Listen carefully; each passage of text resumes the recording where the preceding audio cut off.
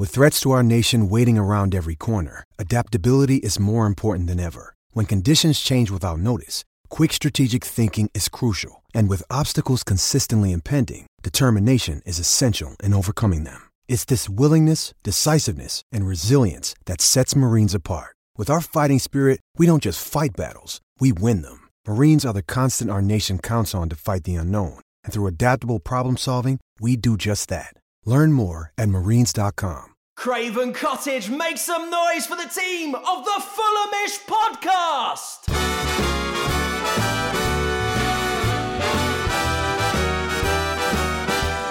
It's the Fulhamish podcast, your independent voice of Fulham FC. My name's Sammy James. Yes, I'm back to host my own podcast. Welcome to the show. It is the Thursday Club. Thank you very much for listening. And in today's episode, it's a big preview of Saturday's SW6 derby.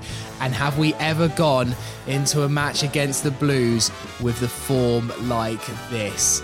I am very, very nervous ahead of what promises to be a massive game, a huge opportunity. Can Fulham keep the form book going and get a famous, rare victory against our charming neighbours from up the road, who, lest they forget, wouldn't exist without us, would they? We'll also have the final word on Spurs from Saturday, and we'll get Peter's reaction to transfer deadline day. I hope he's had some sleep since then. Plus, a couple of bits and bobs, things like Marlon Fossey leaving for Standard Liège, and at the end of the podcast, it is a triumphant return for This'll Catch On. We've given it a rest for a few weeks. During the transfer season, there wasn't really enough time, but transfers are gone now, so it is time for your silly songs. And I'm joined by the regular Thursday Club of Jack Collins. Hello, listeners. How are we doing? Good, thank you. Lovely to be back with you both after a couple of weeks off. It's been nice. It's nice to actually switch seats again. I feel like I've done a fair stint in your seat recently, Sammy, and it's been nice to. It's nice to be back on this side of the microphone, shall we say? Oh, well, thank you for filling in and even doing the bonus pod after deadline day. I was away and saw that one come through. I was like, wow, Jack's been hard at work doing an extra bonus pod. So yeah, cheers, man. No, it was a real pleasure. I had a great time. I've very much enjoyed myself. So thank you for having me. I enjoyed all the podcasts from the Sound Lounger. And Peter Rutzler, hello. Hello, how are we doing? Good to see you, Sammy. Good to see you, Jack. Are we well? Are we happy? All well, all happy. Happy birthday for last Friday. Yeah, thanks to everyone who sent me loads of messages. It was quite funny. Just going on Twitter and then I'm just trying to check things and someone says happy birthday. It's really quite nice. It's quite a nice gear change to Twitter for me anyway for the day. So thank you, everyone. The Fulham fan base have taken you into their hearts. They want to wish you all the happy returns that you deserve, Peter, especially as it fell on transfer deadline day as well. We'll come on to how you found the day, birthday aside, in a moment. Let's do though some final word from Spurs on Saturday. Peter, I do a blog at the moment for the BBC Sport website, and they said, can you sum up kind of Fulham's season in a word? And I used the word solid that we've said on the podcast, but it was only really when I properly looked at the table that I realised the stats that Fulham have: 2 wins, 2 draws, 2 losses, 0 goal difference. All the games that we've either won or lost have been decided by a single goal. And that theme continued on Saturday. Obviously, a kind of valiant but deserved defeat at the Tottenham Hotspur Stadium. But just one of those results where, okay, we lost, not ideal, but we're building it into our margins almost, these kind of defeats, because we're playing so well in the other matches and still not disgracing ourselves. So you never take a defeat. But in the bigger picture, it's all just kind of fine for now, and we'd have bitten your arm off for a start like this. So yeah, just interested to hear your kind of analysis on Saturday's game. Yeah, it was, as you say, it's been a steady start, hasn't it? It's been good. It's really hard to assess exactly how good it is because the league is completely jumbled up. And I think my reference points, as I was saying before the pod starts, are Bournemouth and Forest. 4 points ahead of Forest, which is good. And then a point ahead of Bournemouth, who've had a pretty good start considering everything. So, yeah, steady, good. I think, Jack, you said it on the pod at the start of the week that the game from last week you wanted to win was Brighton. So to come out of that week with 3 points is good. It's steady. It's not spectacular, but it's good. And I think the performances in all three, including Spurs, offer there is encouragement there for different reasons. I think Spurs is probably the worst of the lot, mainly because Fulham didn't do what they wanted to do on the day, which was to play more. They had more space to play more. Spurs don't press like other sides do. And we know that Fulham can do well on the ball and can do better on the ball. And I think that's where Marco Silva's frustration came from. And Tom Kearney, who went into the mix zone afterwards as well. Which sort of took me a bit by surprise because, as you say, it was a small margin victory, 2-1. Sure, Spurs had lots of chances, could have been a lot more. But, Fulham still could have taken a point from it.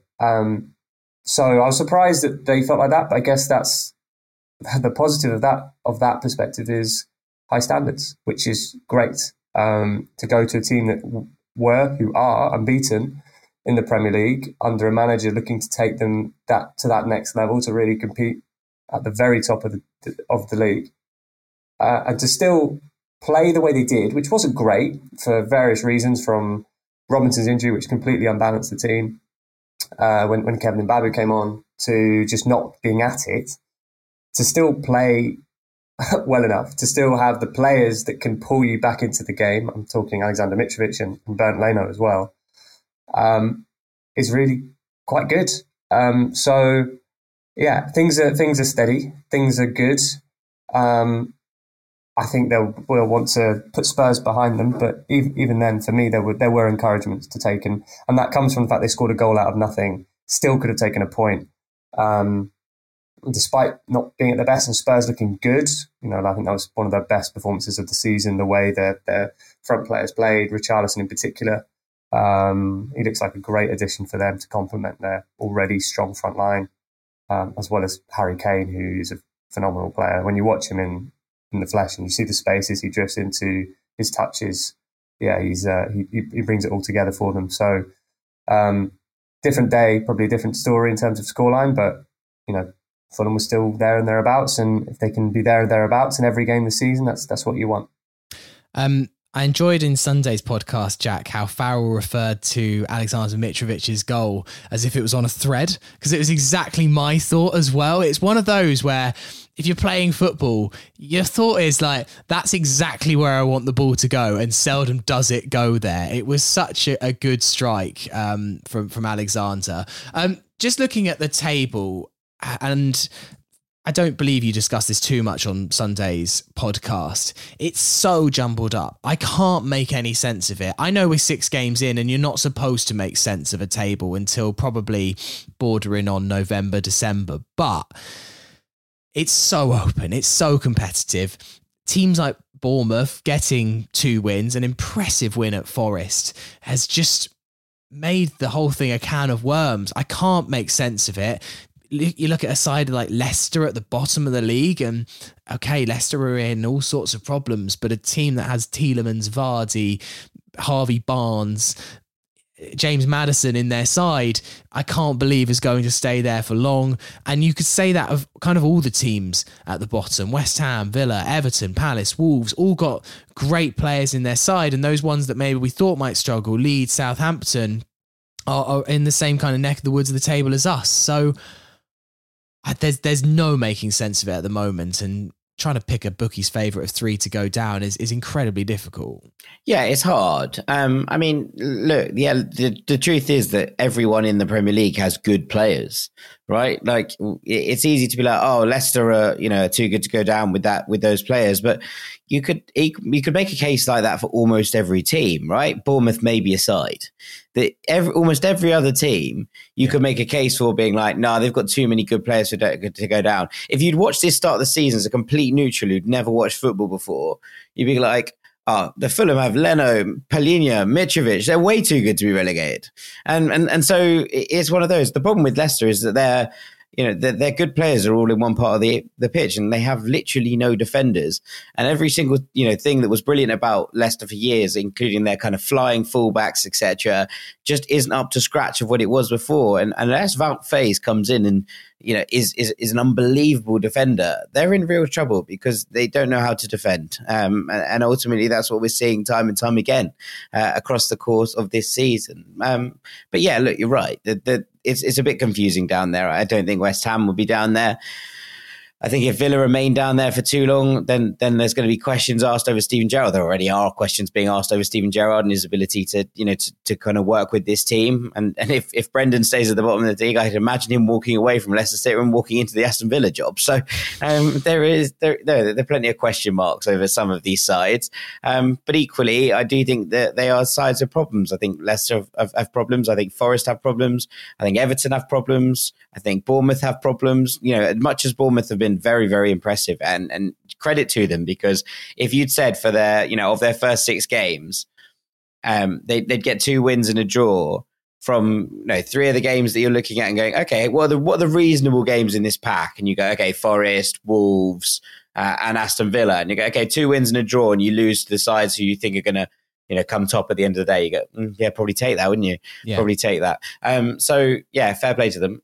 But also, yeah, I think it's a funny old league, but it's going to take a little bit longer than usual to sort out. And the fact that there's a massive gap after 16 games while we go to a World Cup, I think is very confusing. It's going to be very difficult, and we're going to have a look at it and see what kind of comes across next. But yeah, it's one of those. I think we could probably just sort of try and look at our own games, stick on trying to average a point a game, and we'll look after ourselves and be okay. Peter, you wrote in The Athletic about Bernd Leno, and you can read The Athletic if you subscribe. And I'm sure, Peter, if you go to his Twitter profile, you'll find links to be able to subscribe to The Athletic if you wish.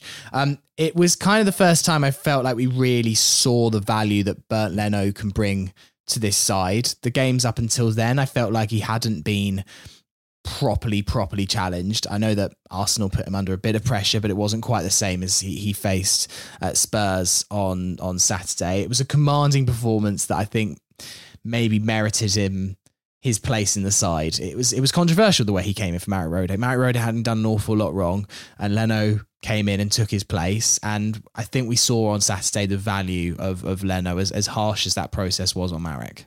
Yeah, I think you're right. I think it is a harsh process on Marek, and we've discussed that. But we also acknowledged that at some point the change was going to happen. I mean, that's why Leno was signed. That change was made before Brentford, and yeah, I think in that game he didn't have very much to do compared to Arsenal and the Spurs games. But I think I'd say in both we've seen the value of having an excellent shot stopper.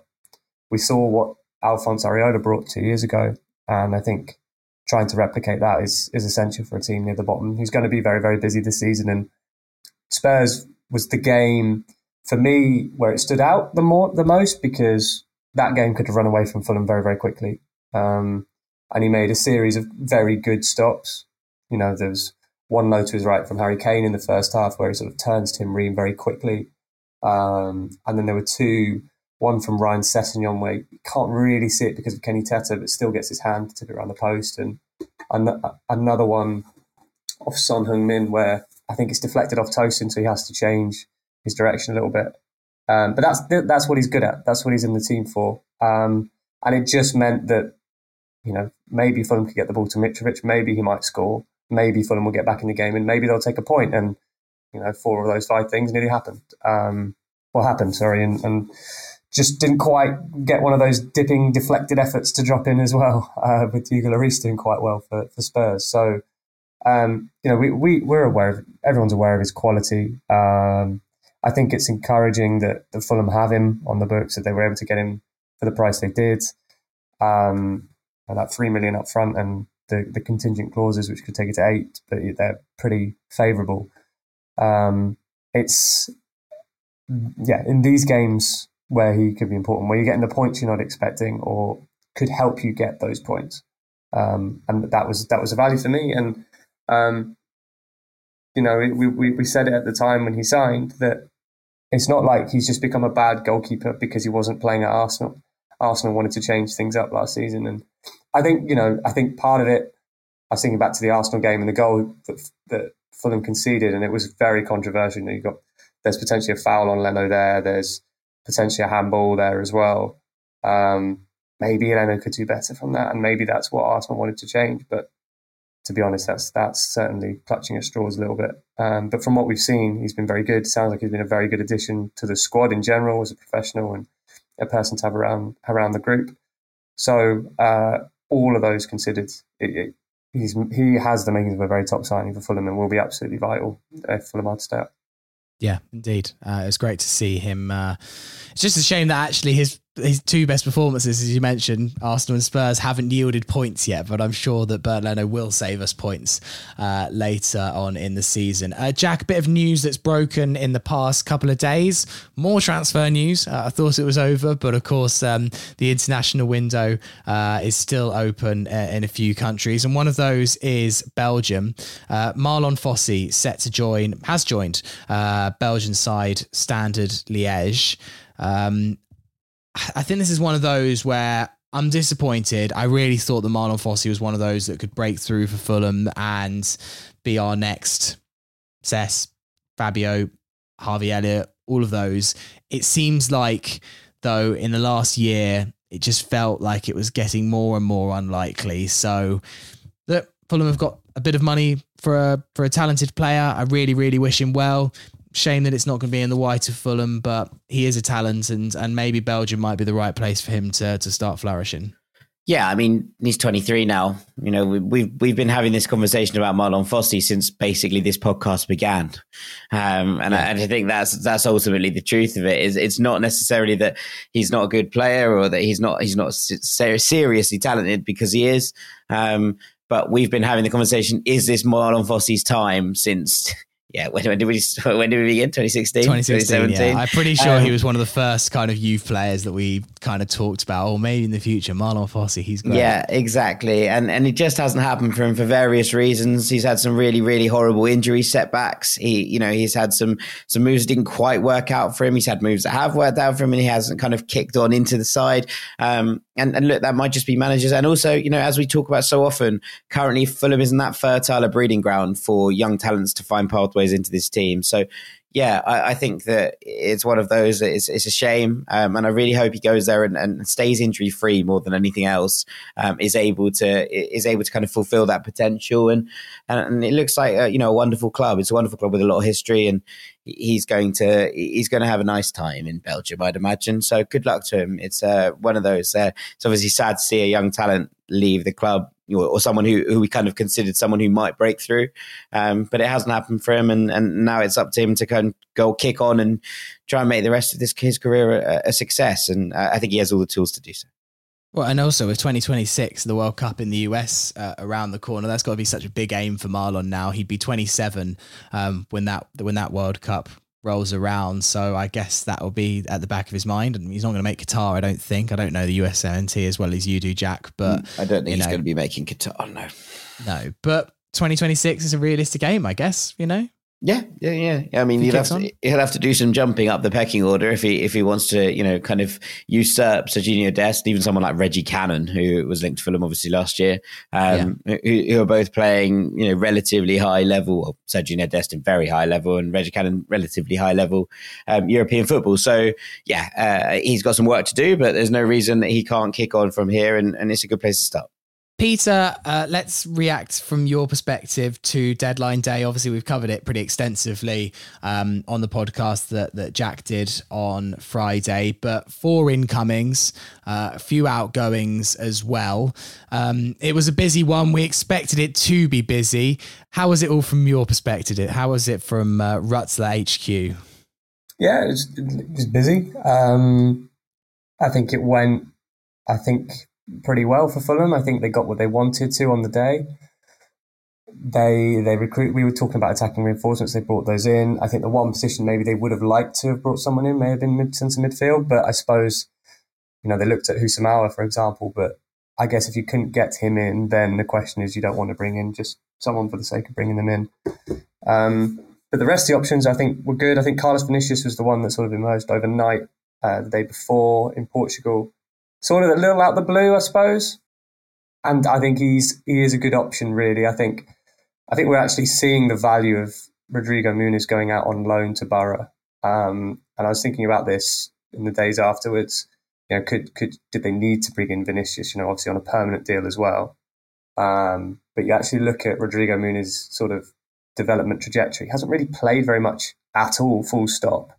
You know, even for Flamengo, he was, you know, second or third in the pecking order. I mean, slightly younger, different clubs he was, but behind Gabigol and João Pedro, I think, if I remember rightly. So last year Fulham didn't really play. So actually him having minutes was pretty vital. And I think he's going to do very well there. Looks like the Borough fans are already taken to him. So Vinicius looks a really good option in that sense. Add something a little different to Mitrovic, not completely different. I think their profiles are relatively similar. That means they can stick to the way Fulham want to play. But I think in general, he should offer something different. He should adapt quite quickly with that strong Portuguese contingent.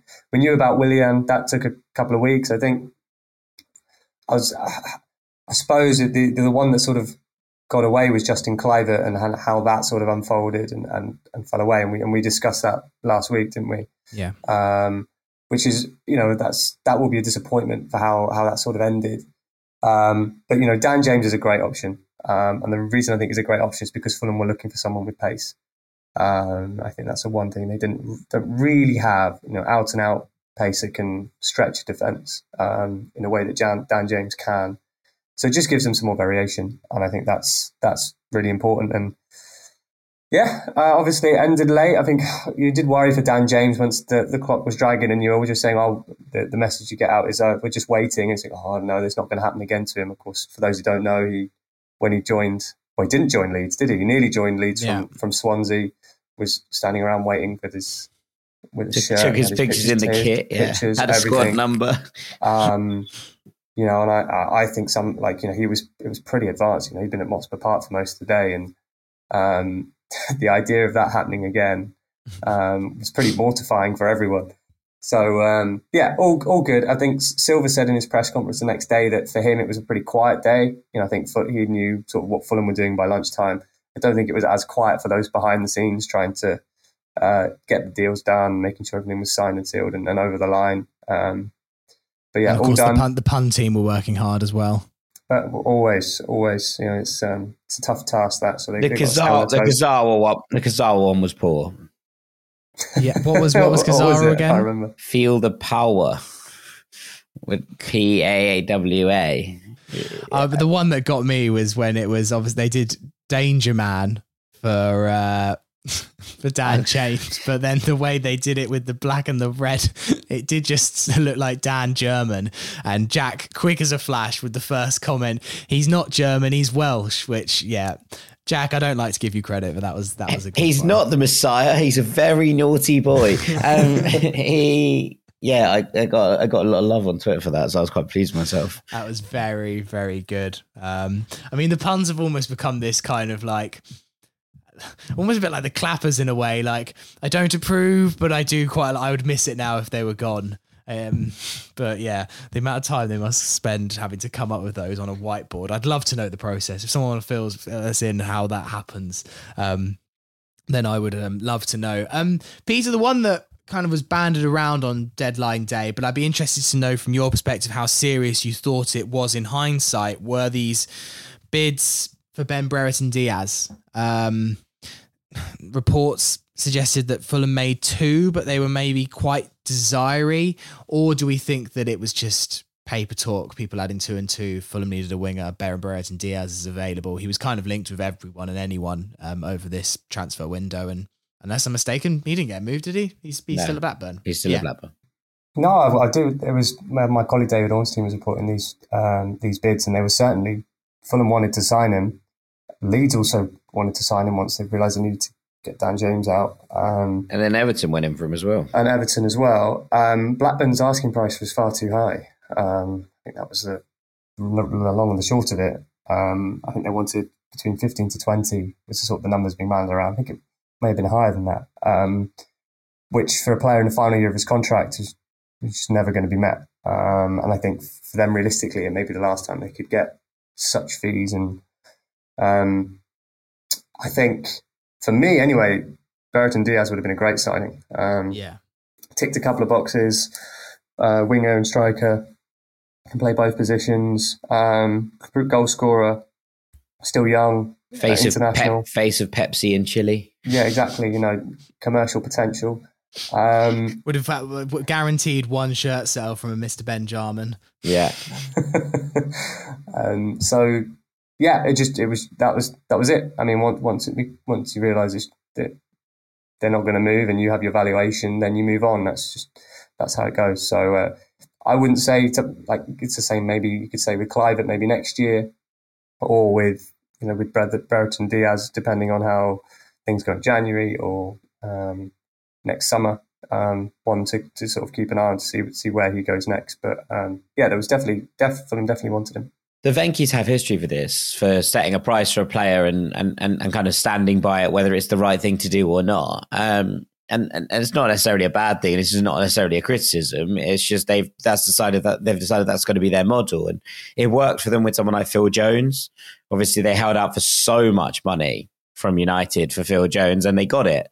But in this regard, considering he can now sign pre-contracts in January with European clubs, I feel like they're going to lose out on a fee, which is probably a bit silly in some ways. But look, they get him for 6 months. They get him for these. Maybe that'd be valuable to them in if they're in their promotion hunt. Having him around for that length of time. That's sort of the balance you have when you're a club in the Championship. Adam Armstrong's another one. I think a good fee off Southampton for him as well. So, but yeah, one to watch. Yeah, it was definitely one that I was personally very excited about. So when it saw it coming in on the deadline day, I was thinking, oh God, that would be an absolute corker. But yeah, maybe 12 months time, if Fulham in a comfortable position, fingers crossed, then we might be able to revisit a couple of these deals going on. Right, we're going to take a break there. Afterwards, we're going to look ahead to Saturday's SW6 derby. Hey, it's Kaylee Cuoco for Priceline. Ready to go to your happy place for a happy price? Well, why didn't you say so? Just download the Priceline app right now and save up to 60% on hotels. So whether it's Cousin Kevin's Kazoo Concert in Kansas City, go Kevin, or Becky's Bachelorette Bash in Bermuda, you never have to miss a trip ever again. So download the Priceline app today. Your savings are waiting. Go to your happy place for a happy price. Go to your happy price, Priceline. Another day is here, and you're ready for it. What to wear? Check. Breakfast, lunch, and dinner? Check. Planning for what's next and how to save for it? That's where Bank of America can help. For your financial to-dos, Bank of America has experts ready to help get you closer to your goals. Get started at one of our local financial centers or 24/7 in our mobile banking app. Find a location near you at bankofamerica.com/talktous. What would you like the power to do? Mobile banking requires downloading the app and is only available for select devices. Message and data rates may apply. Bank of America NA, member FDIC. Part 2 of the Fulhamish podcast. Sammy James here with Jack Collins and Peter Rutzler. Let's look ahead then to Saturday's SW6 derby against our neighbours from up the Fulham Road. 12:30 on Saturday. It's on BT Sport if you're in the UK. We haven't got a good record. You know this, I know this, we all know this. 16 years since our last victory. Probably never a better time to try and face them in reality. Though, you did say that last time. Yeah, we know what's probably coming our way. Peter, you had some pretty horrifying stats before the podcast about our record against them, so we might as well get it out the way. Yeah, thought I'd lower the tone. Yeah, thank you.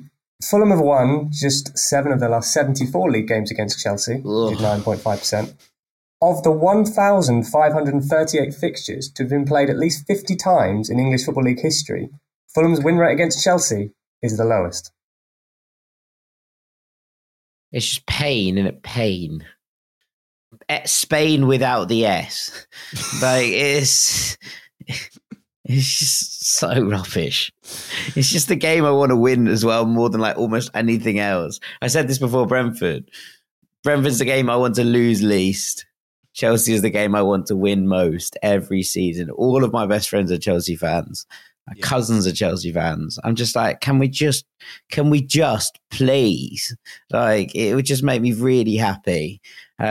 There are plenty of reasons for optimism. Actually, I'm gonna bring the tone back up. Right, Chelsea can't defend set pieces at the moment. They're like literally their comedy value at set pieces, and they're also really quite poor at defending counterattacks. Those are the two ways that Fulham score.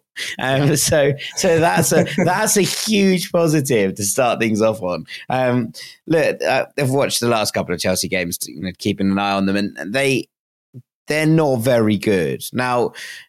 That said, they have very good players, and there is obviously like elements of this. But watching them yesterday, they go through this pattern where they basically start games well, and if they don't score and they get hit on the sucker, then they forget how to play football. And this is not the first time that this has happened this season. It's almost as if they are watching the game, and these players they're looking around at the start, and they're like, "Oh yeah, there's Chilwell, James. These are loads of good players. We'll win this." And then suddenly they concede and they're like, "Oh, why can none of our players play football?"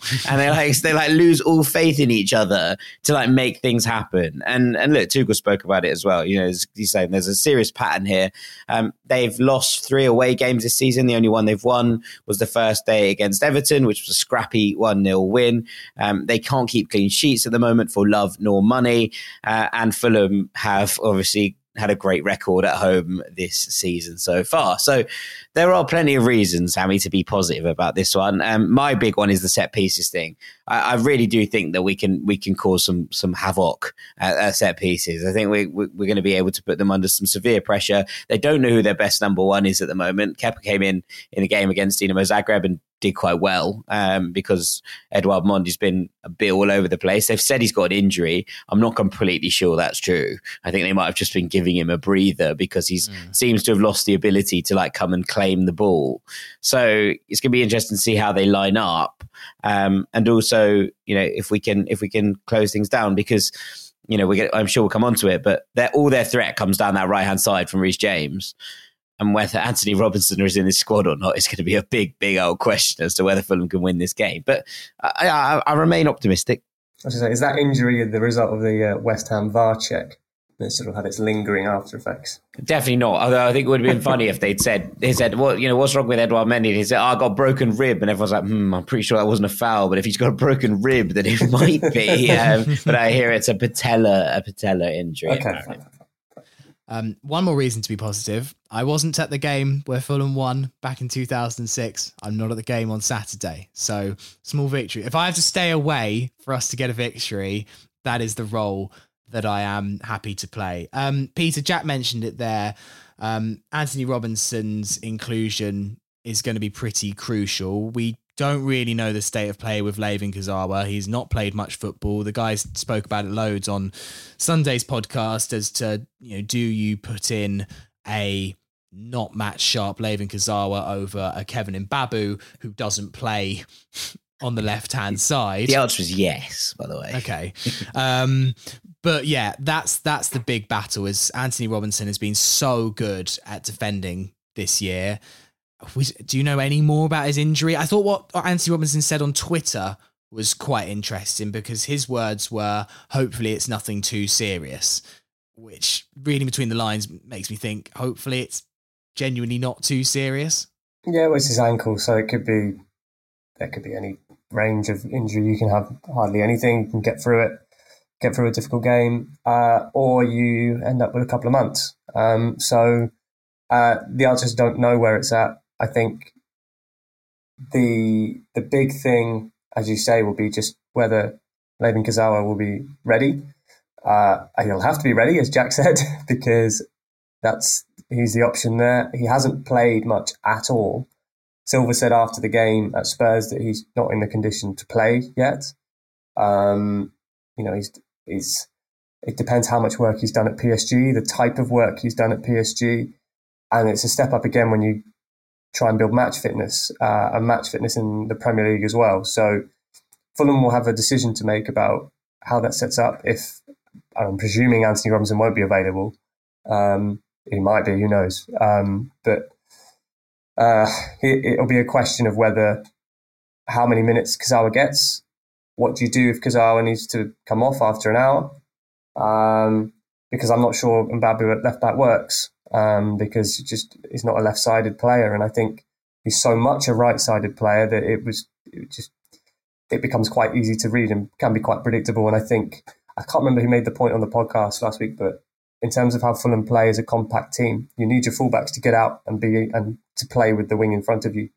You can't really be wanting to tuck inside so much. So, a difficult question, I think, for Fulham to solve. Obviously, losing Robinson's massive because he's been brilliant every game.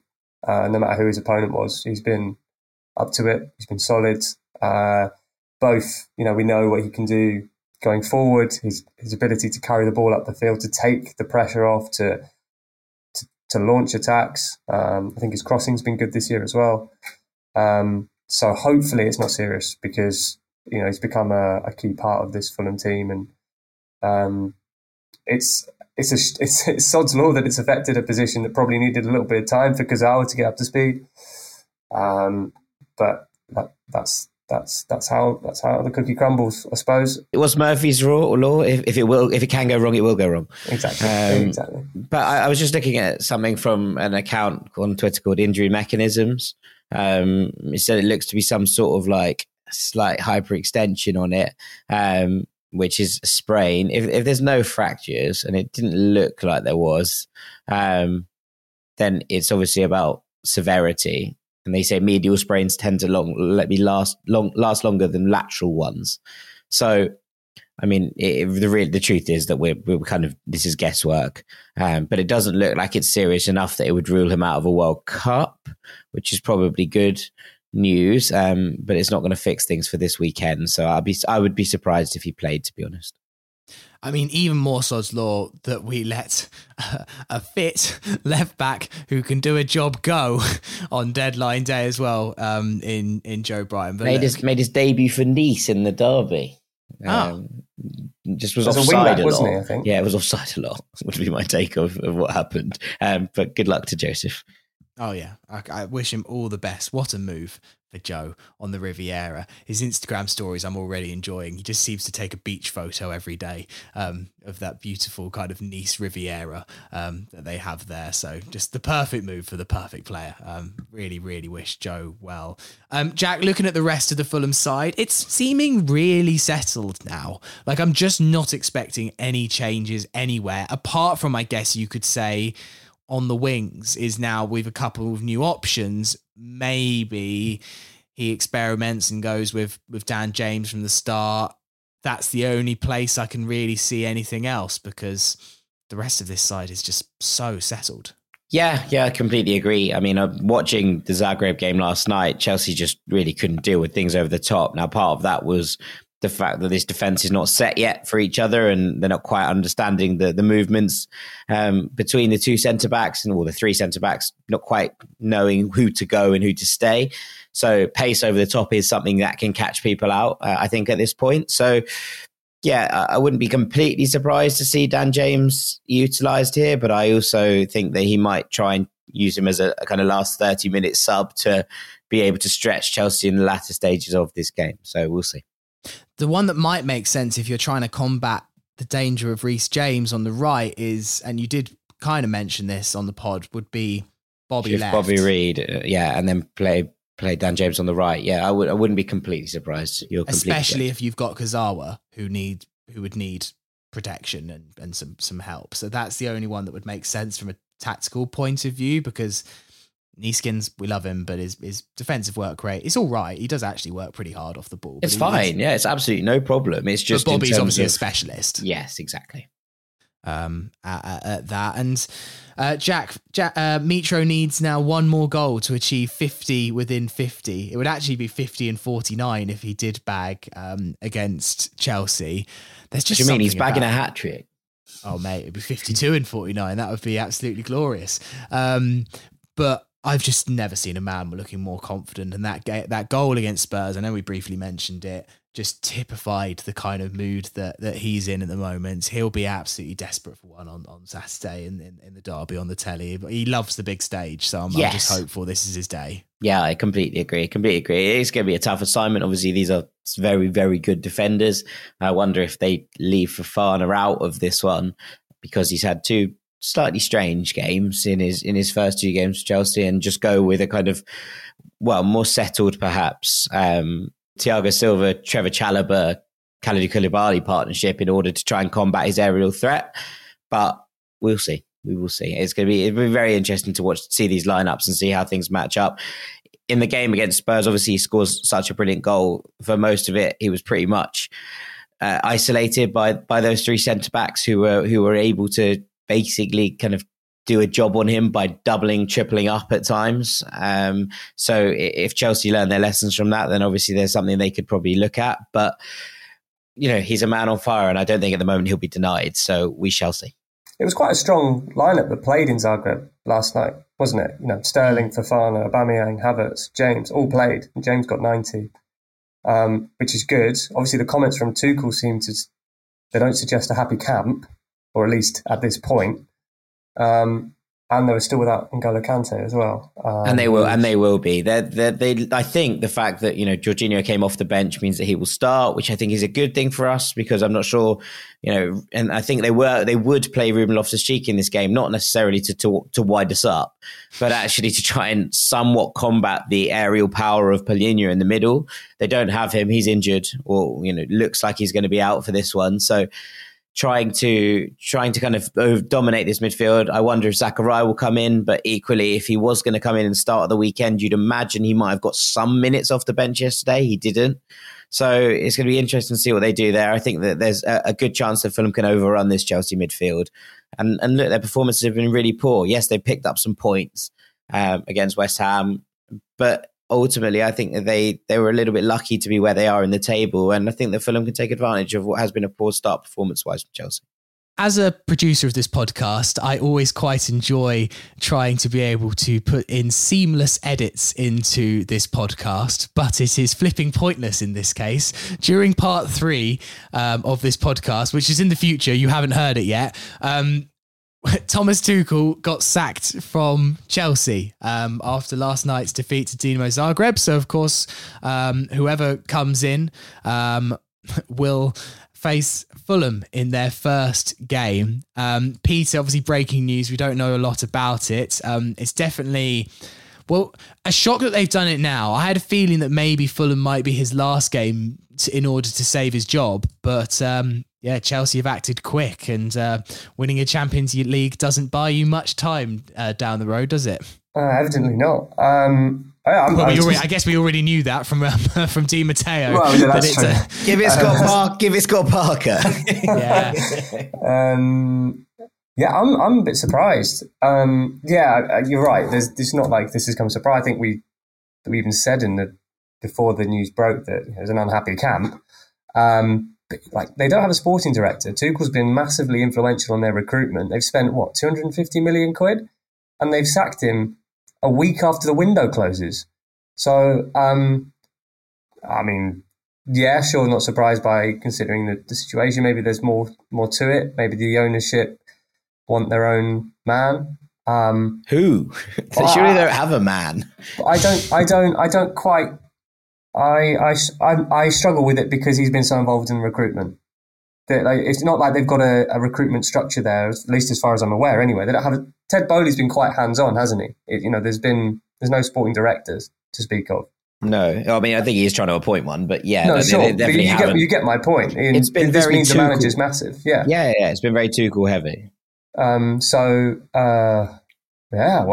changes the dynamic. I suppose in one sense there'll be disappointment that the struggles of the last few games don't carry on. Sometimes you get that sort of breath of fresh air within the squad when, manager goes and look, we're actually quite good kind of thing.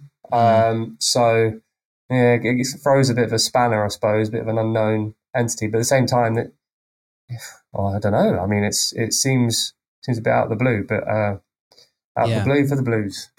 The statement says that Chelsea's coaching staff will take charge of the team for training and the preparation of our upcoming matches as the club moves swiftly to appoint a new head coach. So it basically looks like it's a member of the backroom staff. I don't know their backroom staff well enough to know exactly who will be in charge on Saturday, Jack. But Yeah, I can't help but see this is a bad thing. Yeah, I'm with you. I'm completely with you. It's mad that Chelsea are so scared of Fulham these days that they've turned to new manager bounce in order to try and get past us at the Cottage. But yeah, I don't like it. I don't like it at all. I really did fancy our chances of causing an upset, and now I fancy them less. Although, that said, surely they can't sort out the problems with like defending set pieces in the next 3 days. Like, it would be very, very difficult for them to sort things out that quickly. So let's see. But, and also, whoever comes in is not going to get that much time with the team. But I do think there might be an element of, someone comes in, just gives them, the hand around the shoulder that Tuchel clearly wasn't giving players, and maybe can start to re-ingratiate some of these talented footballers, like someone like Hakim Ziyech, who's looked absolutely dreadful under Tuchel for the majority of his time there, or Christian Pulisic, who could probably just do with an arm around their shoulder and just be like, look, I believe in you, it's going to be all right. And that worries me a bit, to be perfectly honest with you. It also suggests they might play a midfield 3, which is terrifying, because that's not something we're going to have as much joy against. It's not terrifying, that's unfair, but it's definitely something that makes it harder to dominate the middle and dominate this game. So we'll see. Right, well, we'll leave part 2 there. Part 3, we'll zoom back into the past. I think all of our optimism from the previously recorded bit has maybe waned a little bit, but there will be a new manager in the dugout for the Blues on Saturday at Craven Cottage. Take a break there. See you afterwards for part 3, questions, and This Will Catch On. Part 3 of the Fulhamish podcast. Sammy, Jack and Peter. This'll catch on returning in a moment. But first of all, just got a few questions in the Fulhamish inbox. You can always send us an email, hello@fulhamish.co.uk, either for This'll Catch On submissions or just generally if you've got a question for the Thursday Club. I tend to look at the emails a little bit more for the podcasts in the week. This one from Matthew Wall. He specifically says this is for Peter, but I'm sure that Jack could probably chip in as well. He says, now that the window is closed, does Peter have any information on the detail of the players we have signed in their new contracts? Permanent deals such as Mbabu, Polinia, Vinicius, Pereira and Leno are great, but I wonder if they include relegation clauses, either lowered wage or release clause. Is this another cohort of signings that are here for 1 year only if we go down? Obviously hoping we won't/don't, but keen to understand if we've improved our negotiating in the last few seasons. Thanks and keep up the good work, from Matt. Now, I know you don't obviously have the ins and out on everyone's specific contract, Peter. It would be bloody helpful. I did. That'd be lovely. Yeah, that'd be really nice. Make my job easy. But your thoughts? Generally, most, if not all, Fulham signings will have a relegation clause for reducing their wages. So I don't think that's changed with anyone who's come in. Maybe what this is asking, or what is the interesting thing, is that I feel like personally these signings are not signings like some of the ones that Forest have made, where these are players that would be happy to stick around in the Championship. We have made Premier League signings with the risk in a few of them that if we go down, I cannot see a few of them sticking around because they are of such high caliber, Polinia particularly. Yeah, and even if they even with a reduction clause, their wages would be very high for the Championship. So that's it. Fulham have gone for that type of player. They've gone for a Premier League players who want to be in the Premier League, whose platform is Premier League, and want to step on from there, whether that be Polinia or Bernd Leno. So that comes with the territory, really. I think we've seen how Forest have bought players who could have functioned in both divisions, or wouldn't be in the main. The majority could step down to come back up again. But you're right, and Fulham did that before 2 years ago with the loanees. Just they were loans, so they left rather than needing to then make them permanent. So yeah, that's and we'll see how it works. We talk. I think when you assess the window overall, I think it's been a very good one. Yes, it was very slow to start with. We all saw and discussed Marco Silva's frustration at that, not being able to have the players in for pre-season to work with them. But when you assess the bodies they have in now, I think the squad's good. Polinia looks a phenomenal signing. They were unlucky with Manil Solomon and how that sort of changed their plans. With his knee injury, But they seem to have strengthened in most areas, and it looks good. So we'll see how it goes. And if this is the thing, that they're in a position where if they can stay up, there's some good players there on the books who have good resale value. So let's see how it goes. I think it's also now the case that going down to the Championship is not necessarily a fire sale like it used to be. We've seen with Fulham, we've managed to hold on to good players this season. A team like Watford have held on to a player like João Pedro, heavily linked, but managed to stay in the end. So it's not a necessity that these players will get sold. Now, look, I can't see Pellegrini staying at Fulham much more in the Premier League, let alone the Championship. But him aside, I think that some of these players wouldn't necessarily get moves all that easily, or Fulham wouldn't allow them to get moves all that easily, more to the point. So yeah, we just got to wait and see. But yeah, thank you very much for your question, Matt. Once here from Vince Leander, I'll go to you on this one, Jack. It's kind of ticket related. Now, this is not ticket related in terms of price, although Fulham have announced more prices for the upcoming Aston Villa and Everton games. They're still bad.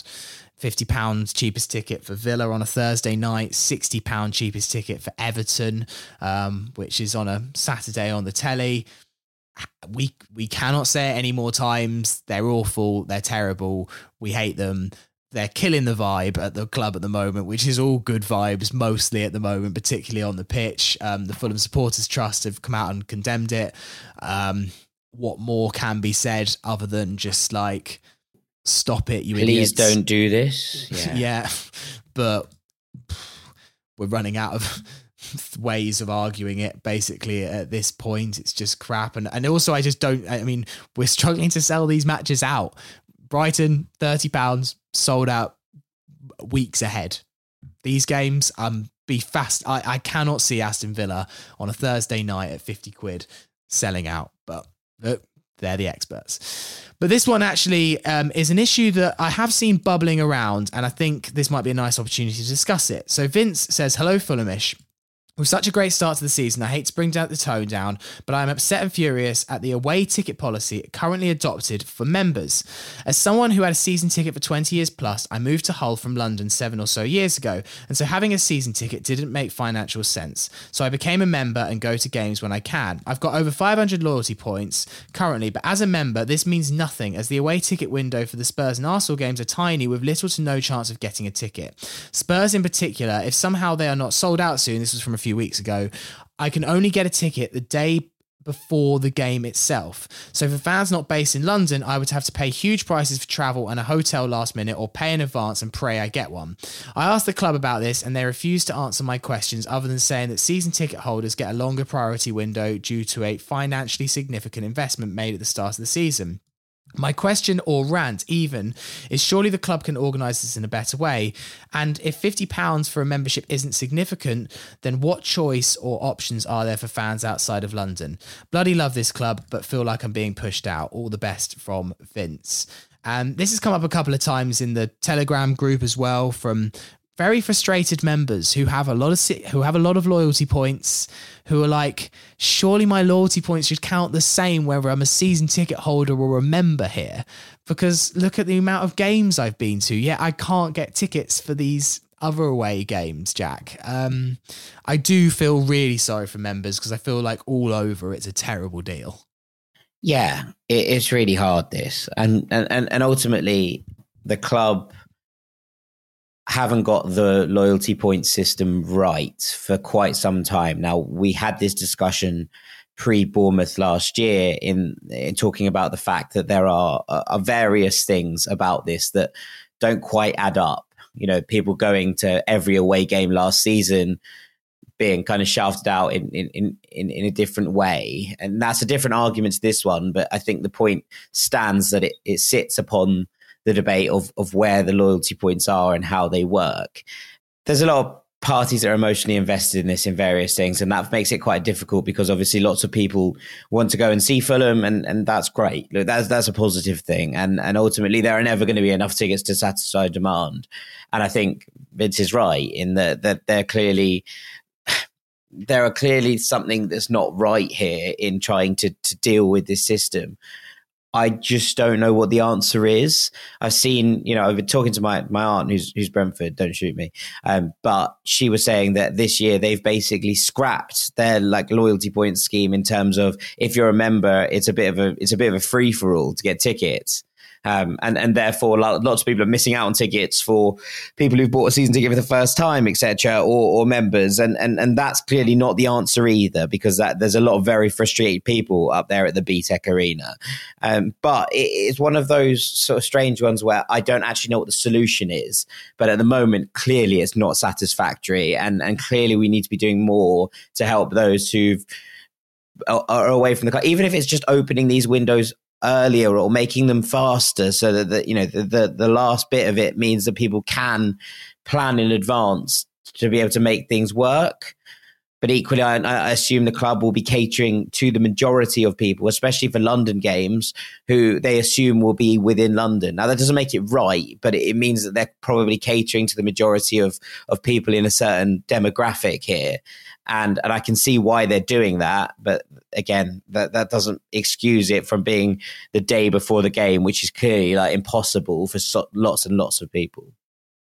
I just think that the whole thing needs an overhaul. You mentioned the points with the loyalty points, and that was a different discussion, but it's the same thing, that there's not a lot of thought or effort or imagination that's given into the loyalty points. And I just still don't think it truly rewards loyal fans. And for me, I think the situation that you could have had a season ticket for 20 years, have 1,000+ loyalty points, but then one season, let's say you need to get a membership because you're not in the country or you're moving away or whatever, and then basically your loyalty points are rendered useless, even though you pay for the membership, like, seems like a completely absurd system to me. Vince, I feel truly sorry for you.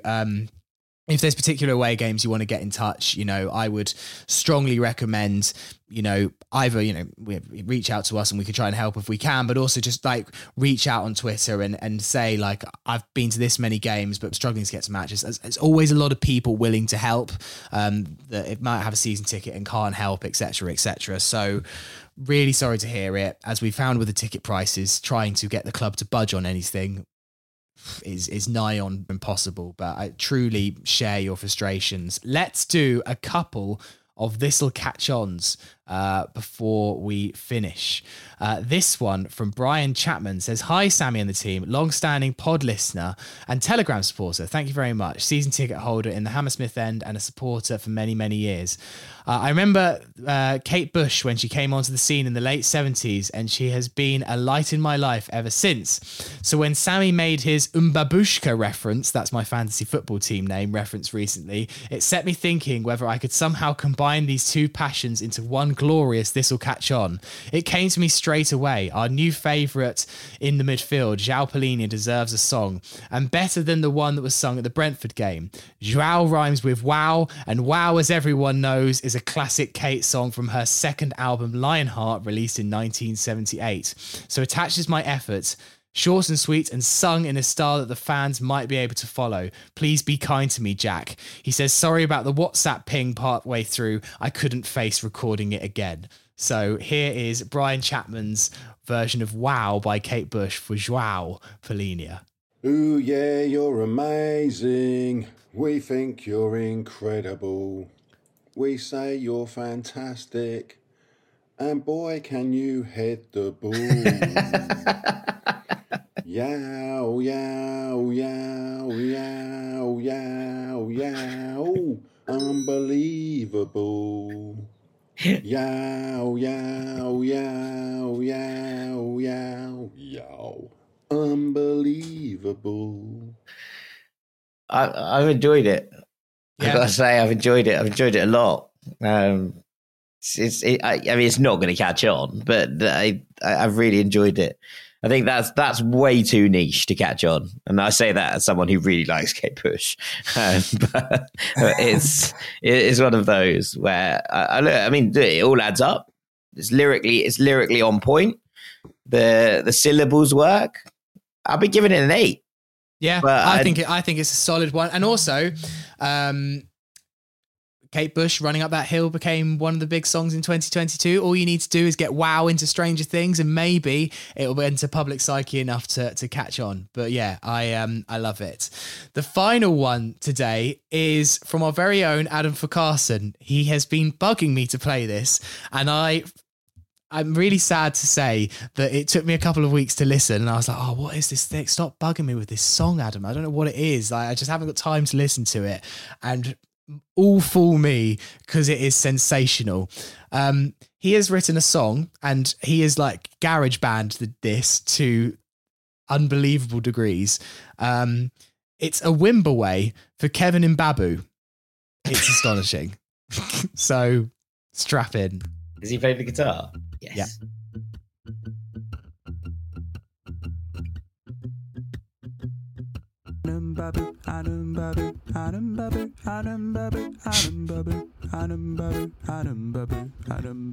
Signed for Fulham from the Bundesliga, it's Kevin Mbabu.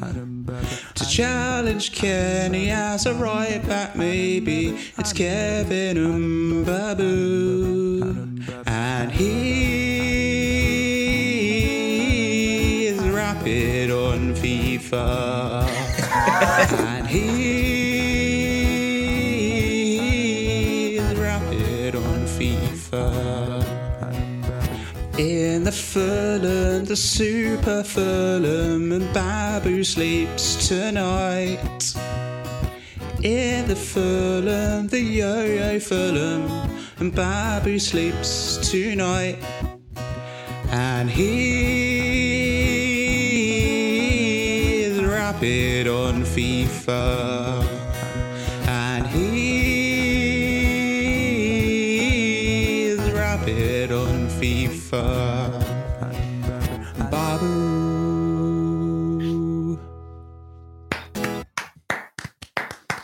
Astonishing. Absolutely exceptional. Yeah. Yeah. Just one of the best we've ever got. Wonderful. It's so good. I'm sorry it took me so long to play it, Adam. Just exceptional. Really, really good. Peter, your thoughts? Yeah, he is rapid on FIFA, to be fair. Very good. Enjoyed it. Pleasant. Exceptional use of the application GarageBand. That is what it was I made mean, for. the Mbabu at the bottom of it's just glorious, isn't it? That just really, really well. It beautifully worked. Just exceptionally produced, executed to perfection. You know what? 10 out of 10. 10 out of 10. Brilliant. Absolutely brilliant. Great to have this will catch on back in our lives. We worried last season that Fulham would be losing too many games and it wouldn't be fun. Right now, things are happy at Fulham, and this will catch on as a happy feature. So happy to have it back. Please send more in. We've got a pretty empty inbox at the moment, and we've got plenty of new players for new material. So hello@fulhamish.co.uk is the best way to send them in. One just to quickly mention, this wasn't sent in, but I think it's genius. Jake Wilgos on Twitter, I saw this, said, beg someone to start the Layvin Kazawa, Kevin Mbabu song to Radio Gaga. All we need is Layvin Kazawa, Kevin Mbabu, Layvin Kazawa. That is genius. Yeah, very good. Absolutely genius. So I've been begged on Twitter as well for to get a Joao Palhinha just can't get enough, as in. Oh yeah, just can't seem to get enough of Joao Palhinha, which apparently is better than the Saliba chant, but I don't believe it maybe is. So I don't know if it's going to go, but I actually do think that Fulham could do with a chant to just can't get enough because it's a good chanty song. We've had it before, Hove. Yeah, but not for a while. Who is it for? Floyd Aite. So I was having an absolute mind blank. Yeah. People probably shouting at the podcast. Floyd Aite. Also, did you notice? Obviously, Leeds' his song for Brendan Aronson to American Boy has kind of taken the headlines recently. Did remind me of when we got the classic "You Could Be My Dennis Adoy" on This Will Catch On. And I know. Obviously, we read out a message from our Leeds fan who listens to this podcast regularly last week when we were talking about Dan James, and it was lots of fun. So we thank you very much, of course, Joe Craven. But I wonder if he's sneakily heard that song and gone, Brendan Aronson could use that. And so it's been carried to Leeds via This Will Catch On, but we shall see. Yeah, exactly. I love the crazy world of like the new invention of football chants and the creativity that is all around. It is fantastic. That'll do for this week's podcast. Thank you very much for listening.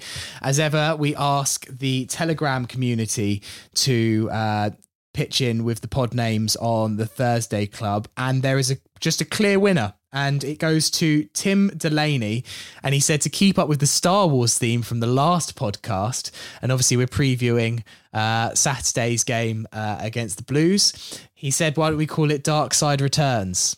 Yeah, very good. Very good. Just instant win. Win. So Tim, thank you for naming the podcast, and thank you to all our people supporting us regularly in the Fulhamish community. There is a link in the bio of this podcast.